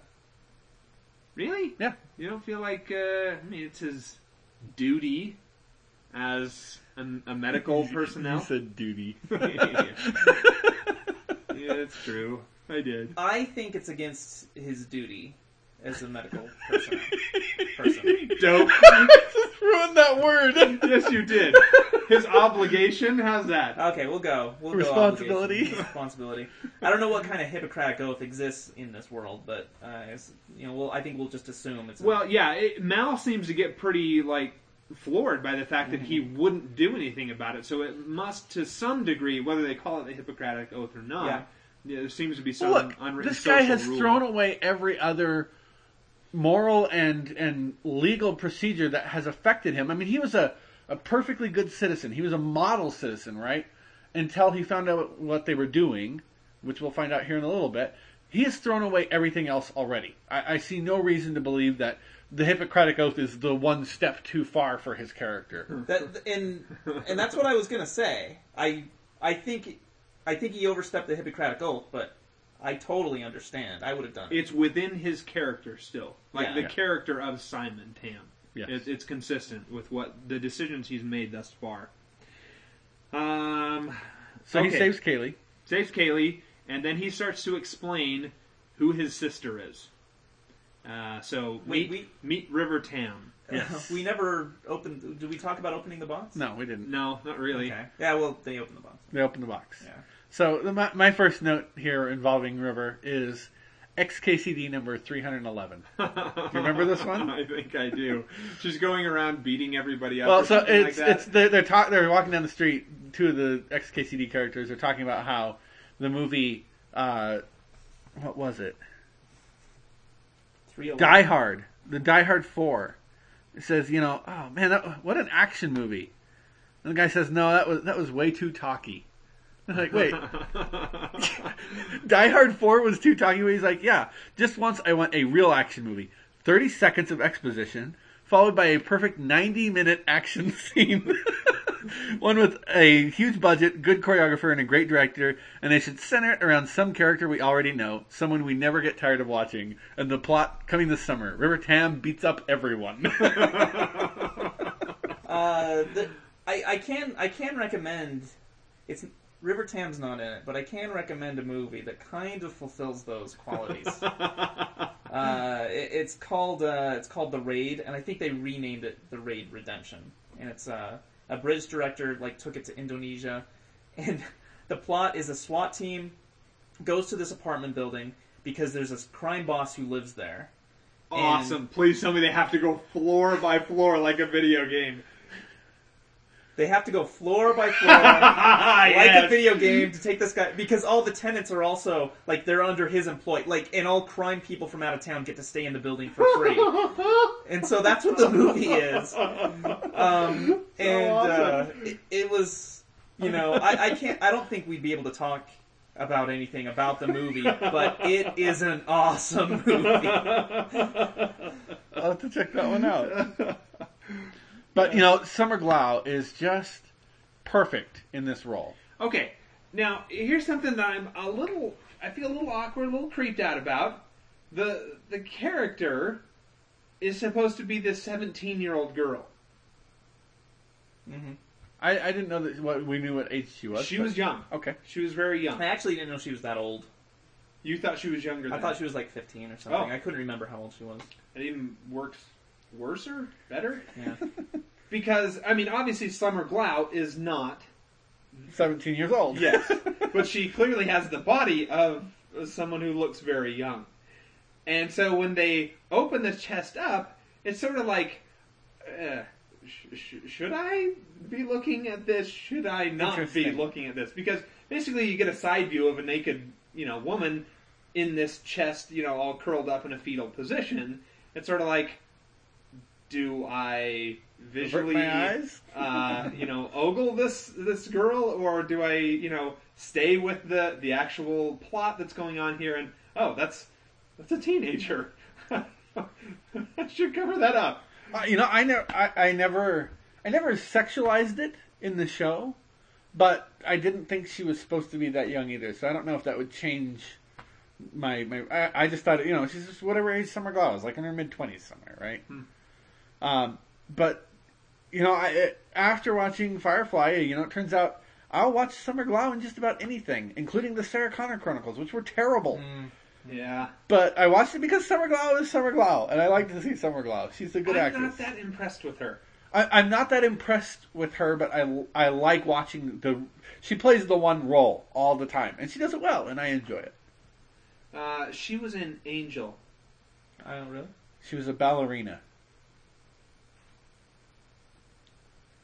Aaron told me that. Yeah. I have to take his word for it. Okay. Well, because I know Whedon she was like a ghost picks or something. people from. Yes. He recycles his characters. Yeah. Or actors. Okay. So anyway, Simon basically explains who his sister is. Yeah. And basically she's this brilliant person that everything comes so incredibly natural to, and he starts to explain, look, I'm a genius.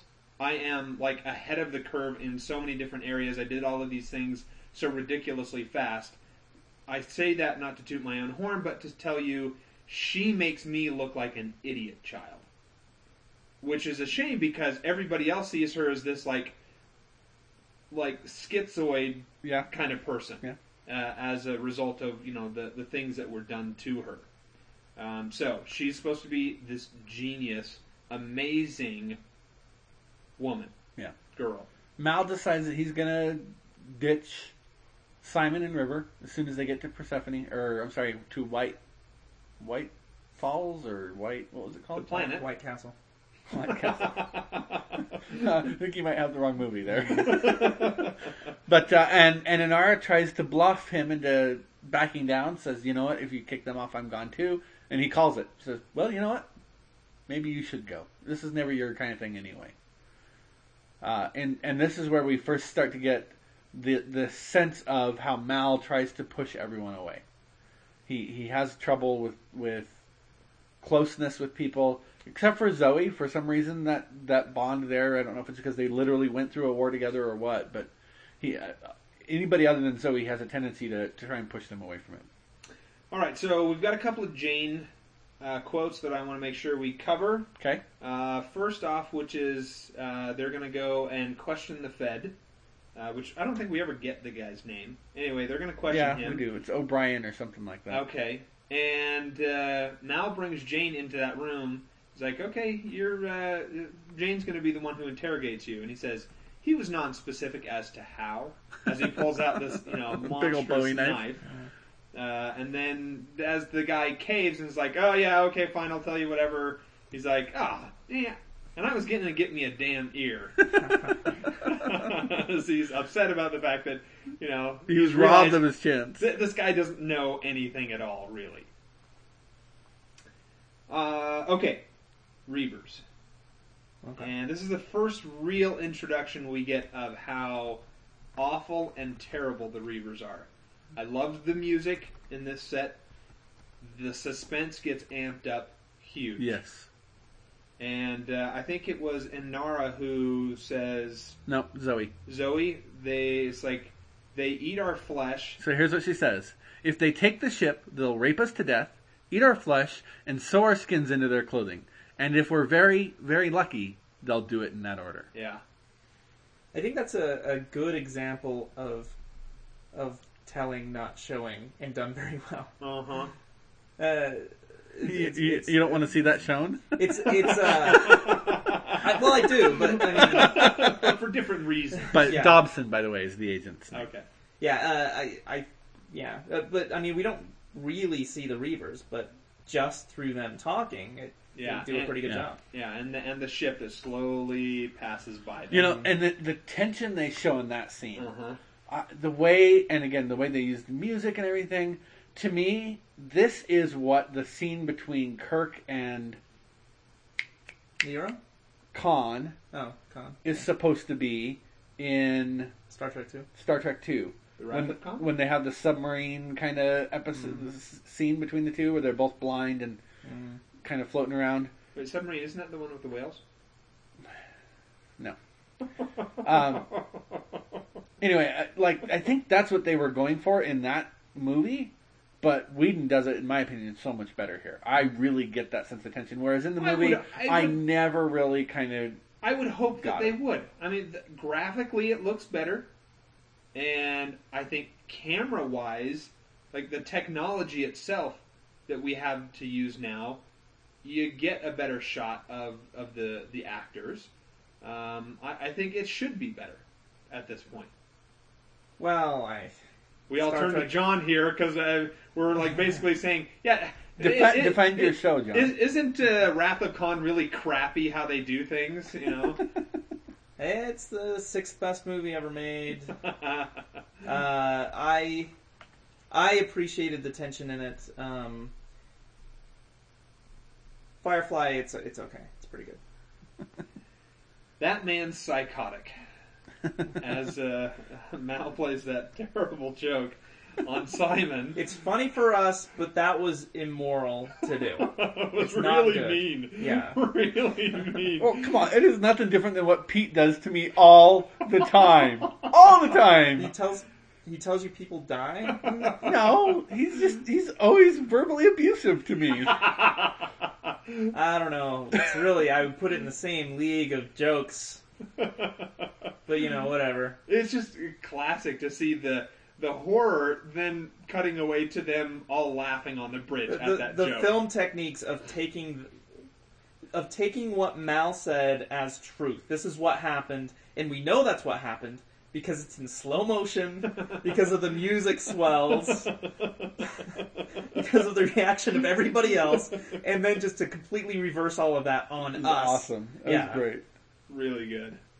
Okay, so we get to meet Patience, and the feeling is, okay, yeah, we'll trade, and they turn off the video screen, and I believe that woman is fixing to shoot me again. So they realize it's going to be a trap, and so they start to prepare thusly. So the Fed escapes. Man, I feel like I'm maybe jumping ahead again. Shepard comes to Book comes to warn him, and then he attacks Book and gets away. Hits him over the head with a canister of some sort multiple times. And the guy just has, I mean, he's got a cut there, but there would be an awful lot of swelling, I feel like. I don't know what kind of person you have to be to, like, knock someone on the head after they're knocked out. That's not a good person. Look, it's the Ender strategy of winning a fight. You make sure they never come back at you. It sure looked like he killed him. It did. It really did. I mean, I would think, and I mean, if you're going to knock someone down while they're unconscious, you may as well actually kill him. I don't know how he didn't, but it's gross. It's disturbing. Yeah, it's disturbing. Okay, so let's talk about this cargo here, which we come to find out the cargo is really foodstuffs. Yeah, you know, it's some sort of medicinal supplement. Food stuff, like one bar itself will, keep a family alive for a month. They say. Okay. Longer than that if you don't like your kids too much. So if one of those bars could keep someone alive for a month, what would that do to someone's digestive system if they just took a bite? Like what's her name? Persephone. Patience did. Yeah. It seems like. It's like, and then she drinks the water and then her stomach explodes. I don't know. Great question. I didn't get the sense that they're, like, compressed in any way. It's not like freeze-dried. It's just that... Maybe she just got an awful lot of nutrition and medicine in her system, all at once. Like she's going to be so ridiculously healthy for the next week. It's like taking half a bottle of multivitamins all at once. That's how she didn't die when a horse fell on her. Of course, I don't know. You can die of vitamin poisoning, so she might die. John's got a good point. Yeah. Okay, so if this stuff is supposedly, quote-unquote, imprinted, and we saw what Patience did with it, couldn't they just reform it into something that isn't imprinted any longer? Because it looked to me like, when we first see it, when we all think it's, some hard mineral, some metal, precious metal, it's like a stamp. It's some sort of stamp that you can't get out of it. But really, that's just the container that's holding the stuff. Well, I think I know. It's if you're dealing with foodstuffs, it kind of like in today, if certain seals are broken, there's no way you're reselling that. And so I think, they kind of have their sample one that they look at, but all of the other ones, if they've been tampered with in any way, no one's going to buy any food because, like, okay, this has been tampered with. I don't know what you've done to this, but I'm not purchasing it for my people. That's a really good point. I had a different perspective on it. When Badger says it's been, what does he call it? He doesn't say stamped. What does he say? Can't remember. Anyway, he says every molecule of it. I took that literally.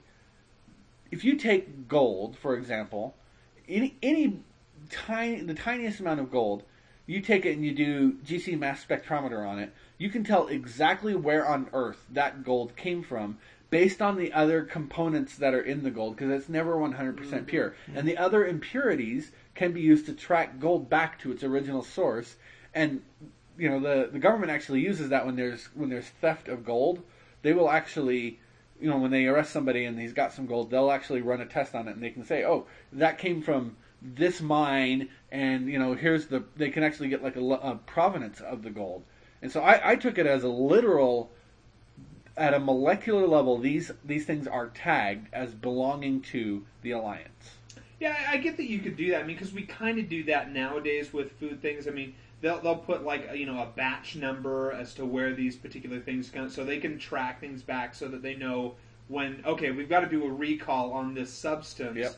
We all know, okay, it went to, the Northwest, and so it's in this area, we've got to do a recall on everything. Wendy's has got to stop serving ketchup on their hamburgers because all the tomatoes had, what was it, salmonella in them a while back? I don't remember that one. Oh, I don't remember that one. It's a good thing I don't eat at Wendy's. Wendy sounds so good right now.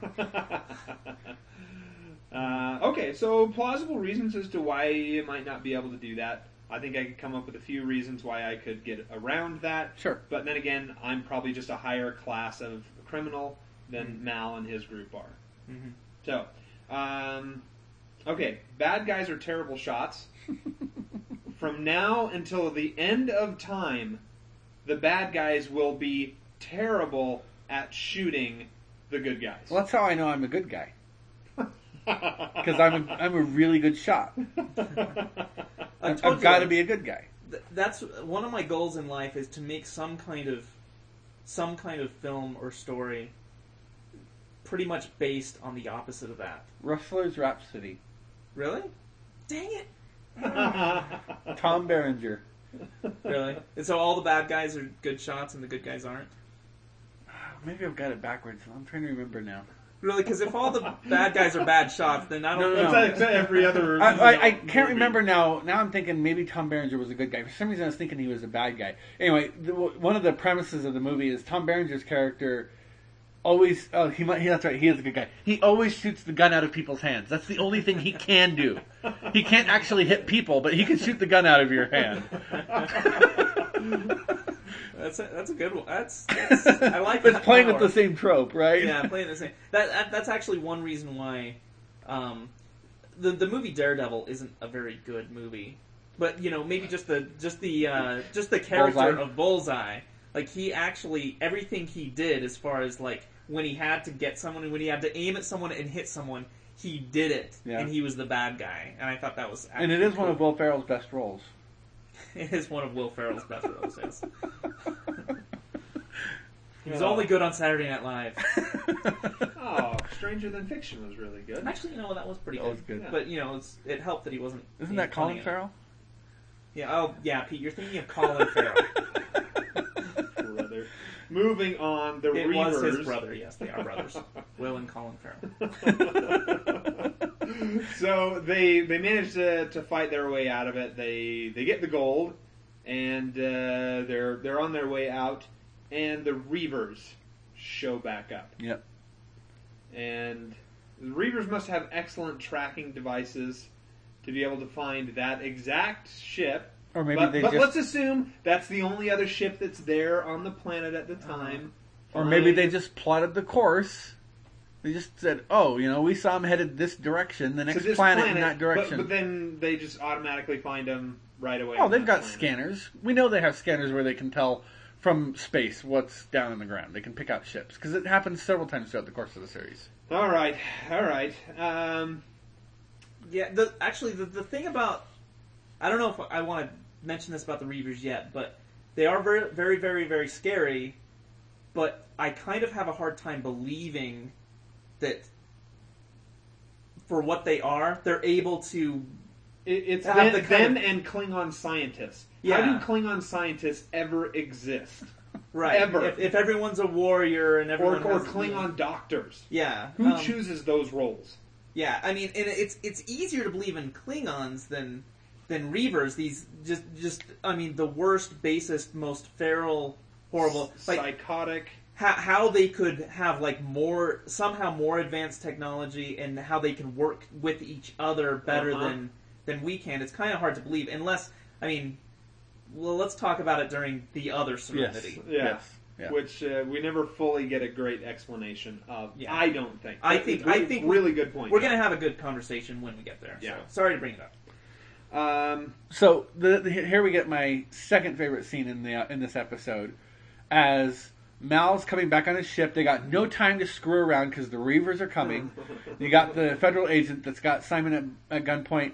Zero hesitation. Mal pulls his gun out, bam, shoots the guy in the face, and just keeps walking. Yeah. Just the confidence in that shot, and just I've got no time for your bull crap. Boom, you're dead. Exactly. It's a great scene. That moment, it might be like in my top 10 scenes in like things I've seen on video. Like, Well, like it's definitely like top 10 like television moments where Mal pulls the gun on the guy with no hesitation. I think it just throws a wrench into like what's supposed to happen in that moment. It's just beautiful. I love it. It's really classic. Okay, so they fly off and they're getting chased down pretty hard, and they're gonna do a Crazy Ivan. Yeah. Little trivia for you: can anybody else name another movie that uses the term Crazy Ivan? Joey had his hand up first, so The Hunt for Red October. Yeah, every time I see it, it's like, do you think they're pulling this from this movie? Do you think? And it's just weird that they both have the same name. Yeah, Well, it's a real nautical term. Yeah. I suppose it's a real space type of. I guess it's been carried forward into the future. It's like one of the last aspects of old Earth. That was the concept of Crazy Ivan. Earth that was, yeah. Anyway, they do a full burn in the atmosphere, and that looks really freaking cool. It really does. As they're flying away, they see this massive, burn that they have just done, and I always think about everywhere. patience. She's down there somewhere, She's right? under the horse stuck, like it's like, great, here comes the fire. I'm gonna save her here real quick. That was off in a different place. Remember, they were. That's true. They were flying for a while, real crazy far. It'd be great if they wrapped back around and somehow just got right back. Like the chase led right back there. She's like, "Are you kidding me?" I love Wash's hyper intensity when he's like, he's in the zone. He's doing all the super cool piloting that he's doing. That's one of the things I really like about the character, because I have those moments. I have that. You know what? Everything else is just shut out. The rest of the world doesn't exist because I need to be that focused on what I'm doing right now. Yeah. What is one of the other great lines for me, for Shepard Book, why I like him, is we have this moment where things get turned on their head. Mm-hmm. Shepard he's kind of distraught with everything that's happened, and he's kind of doing a sort of confession to Inara, the whore, the prostitute. Which is totally fine. That's what people do. And he makes the quote, he says, almost in tears, I think I'm on the wrong ship. Which is kind of a turnaround from where he was at before, where he was saying, because how you get there is the worthier part. He wants to get his hands dirty, wants to get in there, wants to get into the world, doesn't really care where, but he wants to be a part of something. Now he is, and he's having trouble with this. Yeah, second And we pan away, and it's, in shadow, we see, Inara putting her hand down onto the shepherd's head as a form of comfort, which is the exact opposite than what you would usually expect. Kind of turns it on its head. I love that scene. It's nice.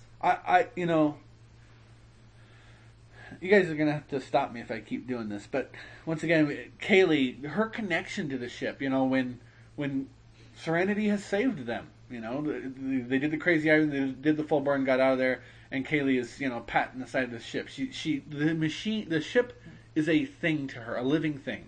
There's my girl. That connection between Kaylee and the ship really helps me with the character of Kaylee and to buy into it.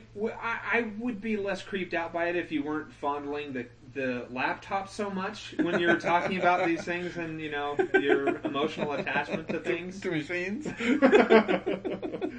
Anyway, so Jane and Mal, they're setting something up here that we're never fully ever going to get to see happen.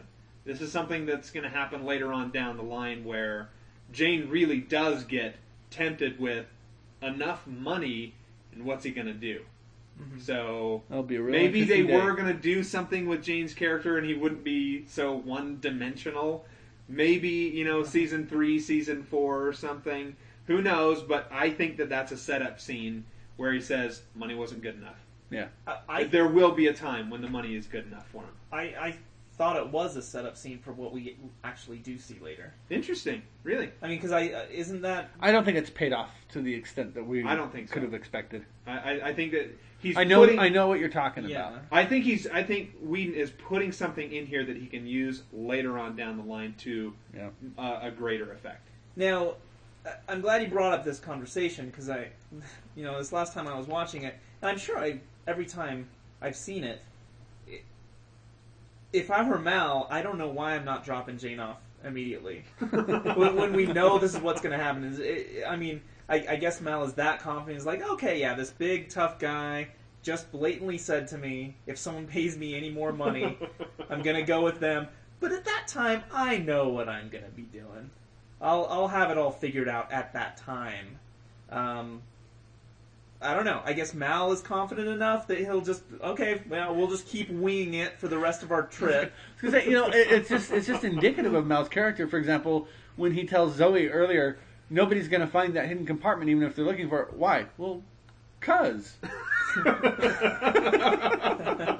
It's just, that's the way Mal is. I appreciate the fact that they're doing that with that type of thing, because we would always just believe, no one can find the Millennium Falcon's hidden stuff. Mm-hmm. Really? They're not going to hear, they're not going to think, oh, what's below the floor here right now, They're not going to take the ship apart. Yeah. And it's this idea that we would just believe it, and Whedon just says, no, we're going to call people out on something like that. It's good. Yeah. Anybody else got anything? Go ahead. Okay, just a couple things that I meant to mention really quick. Just commentary things. They talk about the Blue Sun Corporation.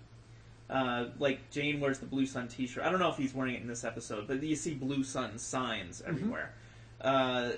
Apparently, that wasn't just part of the universe and just like helping us. It was like, oh yeah, this Coca-Cola, because it is Coca-Cola. But he did say he had plans for the nefariousness of Blue Sun, that it is connected to certain things, and it's really? Yeah, that's news. I didn't know that. So didn't know that. I actually waited all of Dollhouse for Blue Sun to appear in Dollhouse, and it never happened. I was sure he was going to integrate the two. Yeah, that would have been a good place. I never actually saw an episode of Dollhouse, but I imagine it would be a good place to do that. I don't know why I never did watch Dollhouse, because...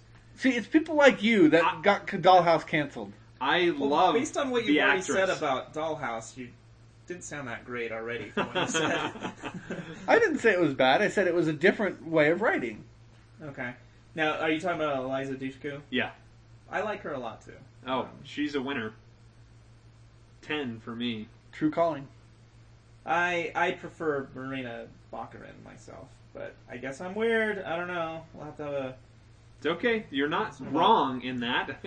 I want to be clear in that. I want to be clear that you're wrong. Okay. Also, speaking of Inara, when the Reavers came, apparently she did you guys know she pulled out the case? Like, okay, this is yeah. I didn't ever really pick up on that Suicide. until this episode, right. This watching. Apparently, it's supposed to look like suicide, like a cyanide pill, casing. According to the commentary, he said, that's another thing that I planted for something in the future that I guess we never see. But we don't know what it is. It's going to be a plot point that she potentially uses. Yeah. Okay. And I'm glad somebody watched the commentary on this, because I know I didn't. I keep thinking I should go back. I've got so many things now that I'm like I've never watched Lord of the Rings with the commentary turned on. What? I never have, because I just want to watch the movie. movie. There's 3 different versions of that, dude. I know. You've got to do that. I've never gotten to it. Every time I go to watch it, I'm just like, no, I just want to watch it with the dialogue. And then the production crew. Oh, it just lends itself so much to so much wonderful insight. Man, that sounds so dull. Okay. We actually really could do that right now. I mean, because think about it, we're only watching 2 episodes a week. Yeah. Even if both of them have a commentary, that still fits within our normal schedule of watching 4 episodes. Well, I don't know. I didn't watch it without the commentary. I just watched it with the commentary. I've seen it a bunch of times, so... Yeah. I apparently needed to make my notes. I'm not as good as you are, John. Thank you. I would agree with that. I won't. You're not wrong with that. About that. Screw you, Joey. Okay, a little touch that I didn't notice. In the Battle of Serenity, Mal has a cross that he wears. Yep, that he kisses. And in the future, that's nowhere to be found, and he hates Shepherd Book. I thought it was kind of a unique, kind of showing his dissent in that certain area. Like he's sort of lost. He's lost faith. He's given up. He's lost faith. In more than just religiously, but he's kind of got that jadedness that we see. Actually, you reminded me of something. This is something a friend of mine. I'm hoping to have him on the podcast next week. He's one of the guys I work with. Huge Firefly fan. Firefly flan. He enjoys Firefly flan, like the Mexican. Yeah. Oh yeah. It's Firefly ridiculous. Firefly flan. Firefly flan. Anyway, he sent me to a link of in the Serenity show when Mal goes up there and he's got the big airship gun, and it has that display in front. And it has that logo up at the top of the letter W. It looks very similar to a logo in Alien Resurrection. Joss Whedon did that. Yes. Yeah. And so there's sort of like tie-in? Could this be the same universe that that these people are living in? Maybe it could be. Alien must be much further in the future, I reckon. Right? I don't know, because Earth was an alien, wasn't it? It was. Yeah. So maybe that's what killed Earth that was. The alien. Okay, so this is after Alien. Yeah. Okay. Could work. Maybe. That could work. Maybe. I like that. Maybe. Okay. Anyway, there's no actual tie-in. It's just the logos look ridiculously similar to each other.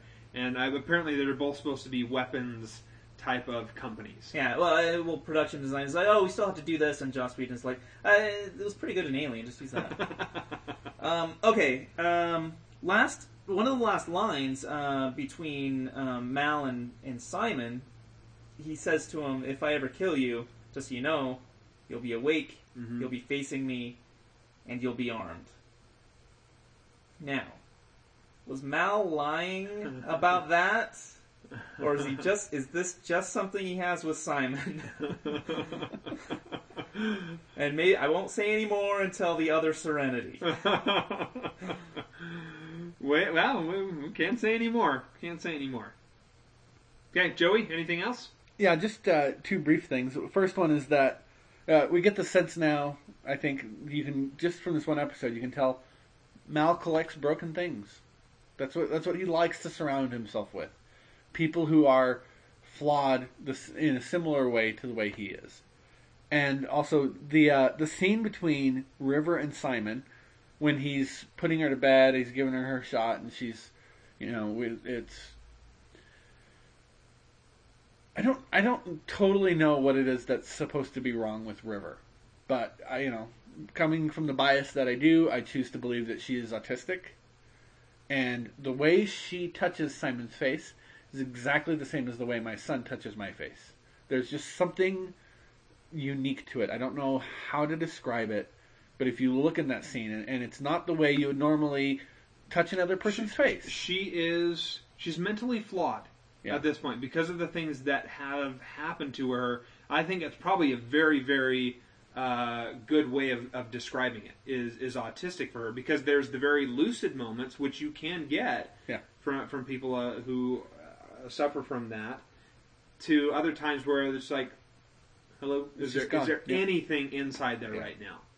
Anyway, I'm just saying the way Summer played that particular scene, it's very touching for me, because it's clear that she looked at or had some experience with that particular kind of contact that there is between an autistic person and the person that their caregiver. That because it's not just me and my son. I see it a lot of times because my son is in a class full of autistic kids, and I see that same kind of physical motion involved, and I really enjoyed it. I enjoyed that she put the work in to do that kind of research. Mm-hmm. Okay, anything else, or listener comments? Listener comments. Okay, I think we may have finally got a nickname. Oh. for Mark. For Mark. Okay. This is Mark's email. He writes in and says, "It's interesting that I've never met anybody that dislikes this show." That's all his email is. Okay. Just the one sentence. And he says, Mark with an M. So, I think he's got to be listener M. Listener M. Okay. I was thinking maybe Shorty. The way I kind of sold that there, yeah, it would lend itself a little bit more. But no, I didn't think things Captain through that Brevity. I like just Funky. Captain Brevity. It's true. Most of his emails have been pretty short. Okay, we'll put a poll up somewhere. Captain Brevity or Listener M. John, what do you think? I still like. I like all my ideas. I like Shorty and Funky. Shorty and Funky. Funky's of course the Marky Mark. I'm going for Captain Brevity. I think that's the winner. But between those two, I actually like M because I think M is just an awesome letter. It's a great Fritz Lang movie. If you've ever seen M, so I have not. I haven't. Yeah, it's good. I was thinking of Bond, really. Yeah. When oh right, there's an M in Bond. Yeah. Okay, listener Moneybags. He writes in and says, "Hey guys, it's good to be back. I didn't get around to watching Studio 60, but I'm definitely on board for Firefly." So I think he just committed to writing emails in every week. That's what I heard, too. That's what I heard. Okay. We are in agreement. Hey, he continues, "And the laid-back pace of 2 episodes a week is a great idea." Apparently we were just killing our listeners. Yeah. Oh well. Hey, we managed it. Think about... Oh my gosh, that would have made our lives so much easier to if be we knew covering people less. Yeah. But, I mean, if you think about it, we would be only halfway, which would mean we would still be in West Wing. Yeah. We're getting towards the end of West Wing, I guess. Oh my gosh, that would be forever. Yeah. Okay, now moving on. I didn't watch Firefly while it was on the air. When the series was announced, I read an article which said the show featured a space hooker. And I Cool. All right. And I dismissed it. The name didn't grab me either. I didn't know who Joss Whedon was at the time. Then my friends started raving about it. By this time, it had been canceled. I resisted the urge to watch it. Why watch an awesome show that got canceled? I would just be left with a craving I couldn't satisfy. I finally caved. And of course, I loved it. But the real punch in the gut was that my wife, who doesn't usually like science fiction, loved it too. Finally, a sci-fi series we could watch together, and it was already canceled. Sigh. Anyway, on to the episodes. Actually, I'm going to say, why can't he watch Babylon 5? Bob and SpongeBob seem to enjoy watching it together, and they're a couple. Joey and your wife seem to enjoy watching it together. Yep. I don't feel like he's pushed Babylon 5 onto his wife hard enough. Okay. You have to get it through season 1. Serenity. The pace just seems a bit slower than I remember. It might be the slow Western soundtrack, or maybe I'm just used to the faster-paced TV now. I am amazed that Jane puts up with Mal, especially when Mal tells him to leave the table after insulting Kaylee. I can't see Jane lasting more than 10 minutes on Serenity. I love both characters. I love that Wash and Zoe are married and actually love each other. Yeah. So many TV shows present marriage as a negative thing that it's gotten old. And I love that their gender roles are somewhat reversed, with Zoe being the stronger one. It's the characters that make this show shine. The story is good, but it feels a bit thin. The crew steals some stuff. They try to sell it. The feds are after them. It's not bad. And maybe I'm being a bit harsh, since I don't generally like westerns, even if they are space. I find the plot with the feds and the Reavers more interesting than the heist plotline. Until next time, listener Moneybags. Great. He then puts down his phone number, which I assume I'm supposed to read out on the air. Okay. So, go ahead. 801-788-4913. 913. Only kidding. I wouldn't read his phone number. Listener Brainy Smart says, This is This opening is as epic as it is awesome. I love the idea of an inspirational speech followed by a surrender. I have trouble conveying the right words to describe many levels of opposing forces displayed in this scene. We have the balance of a war cry rally and the sting a white flag. The grunts with all the heart and their superiors with no stones. I guess I love how this scene breaks through and toward the character of Mal. He embodies freedom and subjugation at the same time. He continues to trust his instincts as he cruises through the verse, but he is often the victim of his own sensibilities, as demonstrated through the reference to his past encounters with Patience and Badger.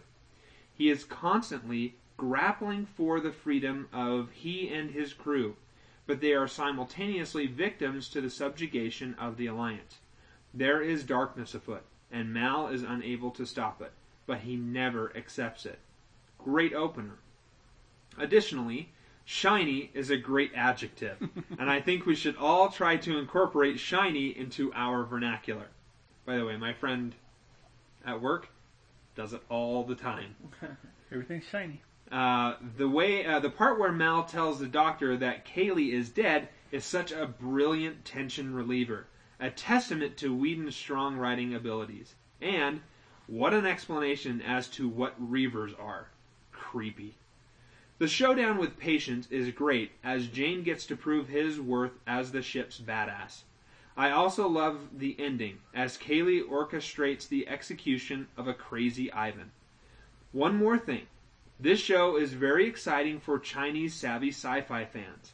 So I would be happy to provide some translations of the Chinese phrases. I thought maybe he was going to say, so from now on, all of my letters will be in Chinese. Great. Just let me know, although there are a plethora of websites that also serve this purpose.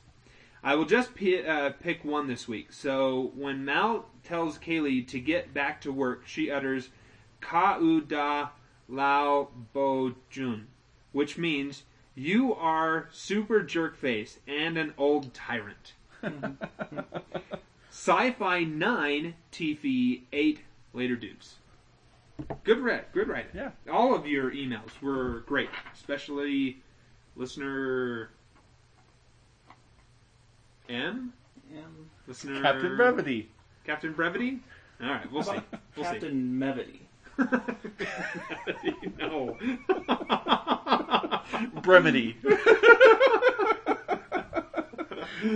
Okay. Pete? Rating TV first. TV first. TV first. I'm going to say TV 7, although really hard pressed to maybe give it an 8. I also gave it a 7. The man who struggles with this. This will be fun. We haven't had this for a long time, so let's relish this. It's been so long, I'd forgotten that this ordeal was coming. This the first episode of Firefly, I think, is one of the best episodes of Firefly, in my opinion. One of the best, but not the best. So I'm gonna go 9 on it. Okay. Wow, good for you. Science fiction, Pete? I'm going to say 8. I mean, I like... The reason I give it so high of an 8 isn't necessarily because, there's a ton of sci-fi in it, but it's an introduction to a ton of... I mean, we've created this whole new universe. And I think that is, pretty high, even though... I mean, there's not a lot of sci-fi aspects to it other than the introduction of this brand new universe with all of these weird, characters. My thoughts. Yeah, I had a couple issues with it. I hated the idea of projectile weapons, that they're still using projectile weapons.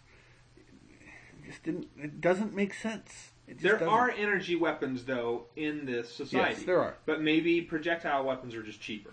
Yeah. I just don't buy that anyone's stupid enough to bring a projectile weapon on board a ship. And that any captain... I mean, Mal, how is he not at least using an energy weapon? He's going to risk damaging his ship every time he has to enforce... Anyway, enough said about that. He seems to be quite secure with all the weird crazy decisions he makes. And just the way artificial gravity is just assumed. They should have at least mentioned it. I had an issue with that. So I'm only going to give it a 6. I'm giving it a 7, less than television, and I feel bad. I'm giving it lower than my TV, Pete, for kind of the same reasons you said.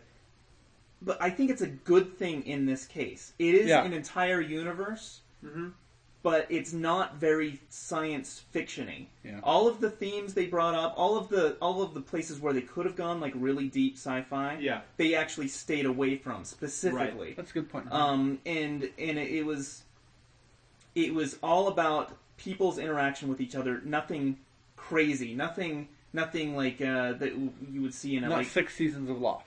Right, yeah, and it's not like they don't need like a wormhole that generates a duplicate of someone so we can explore the inner workings of the dual nature of man kind of thing. It was just a bunch of people on a ship. I like how you just seem to come up with that on the fly. Seriously, he doesn't have any notes in front of him, folks. He literally just came up with that. Yeah, that's cool. So yeah. So what episode of Star Trek: The Original Series is that? It's like the 5th episode. It's the Enemy Within is the name of the episode. So it's actually one of the earlier ones. It's like the 3rd or 4th episode. But yeah. So I think it scores high as a sci-fi show that's not dependent on sci-fi to get its themes across. Yeah, okay. Well, thanks everyone for emails in. That was really great. John, really, really happy to have you back on the podcast. Hey, this was so much fun. Train and bushwhacked? Train job and bushwhacked? Next to, and maybe, I don't know, we should probably post up the list somewhere. I mean, it's in the email that I sent out. If you're listening to this, and you're not a part of Facebook or you're not getting the emails, I don't know. Pete will put it on the blog. Readjust your life decisions and start getting on the email and start getting on Facebook. Well, that brings us to the end of another episode of the Homestarmy Presents Trek West 5. We hope that you've learned something, had some laughs, and we always invite your comments to our email at trekwest5@thehomestarmy.com. Or you can tweet us at #TrekWest5, or call and leave us a voicemail at 801-788-4913. So, until next time, I am Joey. And I am Peter. And thanks for listening.